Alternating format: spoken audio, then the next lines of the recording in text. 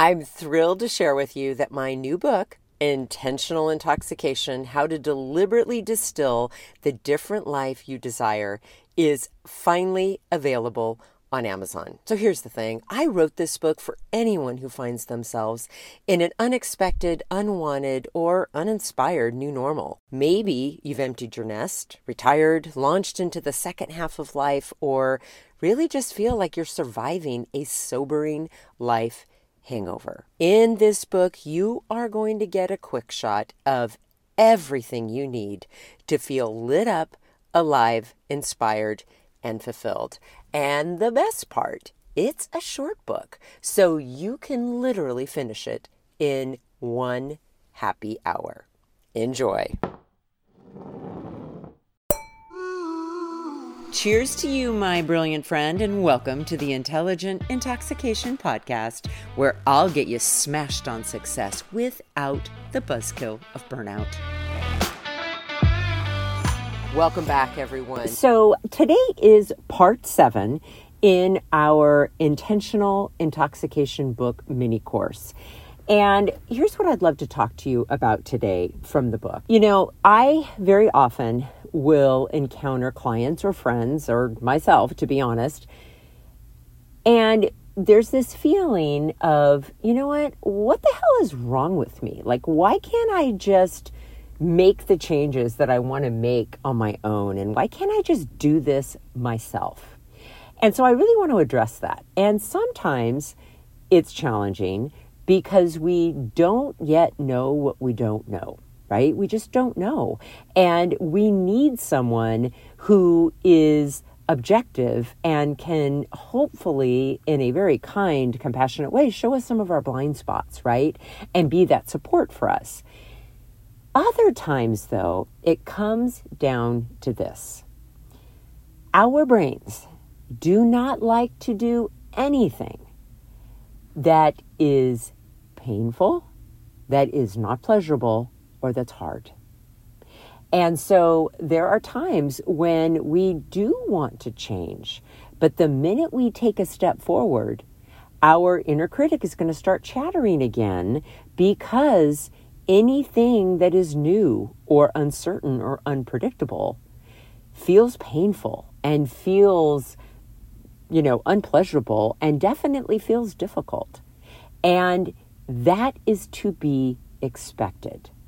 So I was just sharing with someone that I have learned that when I make a big decision to move forward in some way, maybe it's to hire a new coach, or for example, when I knew I wanted to start the podcast or write the book or whatever, be a life coach, whatever that may be.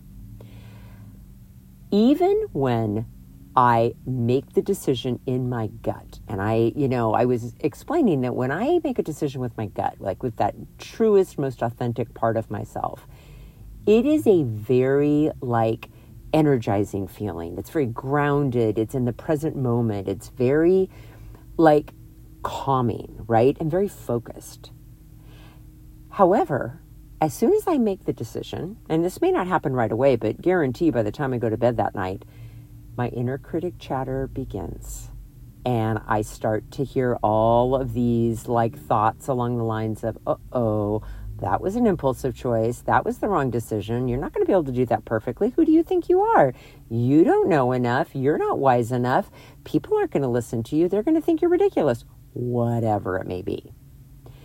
But the difference now is I know that chatter is going to start, because I know that my brain only wants to do things that are pleasurable, pain-free, and easy. And anytime I am challenging myself to squirm, it is going to be a little painful, and it's not going to be as much fun in the moment, and it's going to be difficult. It's going to be challenging. So don't beat up on yourself. If you are reading the book and you're thinking to yourself, well, why can't I just do this shit on my own? Well, guess what? You're learning. That's why the first part of the book is all about self-awareness. You're going to get some new information and some new understanding about yourself. It's also why then we move into this acceptance of understanding why life feels the way it does now. Because if you play a hand in creating it, then you can definitely play a huge hand in changing it, right? So just be aware of the fact that any time you move out of your comfort zone and anytime something does not feel easy or pleasurable to your brain, the chatter is going to start and you're going to be filled with fear and trepidation and some apprehension. But that doesn't mean you're on the wrong path, and it definitely doesn't mean you made the wrong choice. It means you're growing. So here's a question for you, or a couple of questions. When do you notice wanting to pivot and go home, right, or quit because something starts to feel challenging or difficult? When do you notice wanting to stop or change your mind because something feels like a little painful, right? Just be curious about that. Notice times in your life in the past where that's been a showstopper for you.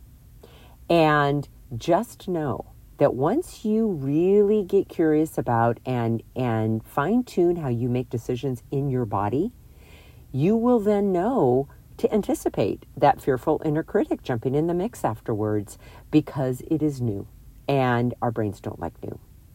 All right, everybody, as always, deeply grateful that you're here. Have an intoxicating rest of your day, and I will be back tomorrow with more.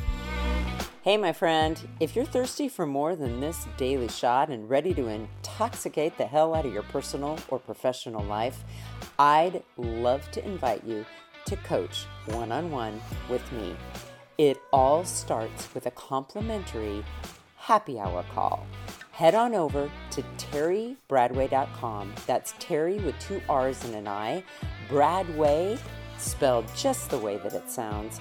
Once you get there, my friend, click on the Work with Terry button and we'll take it from there. Thanks for listening and have an amazing day.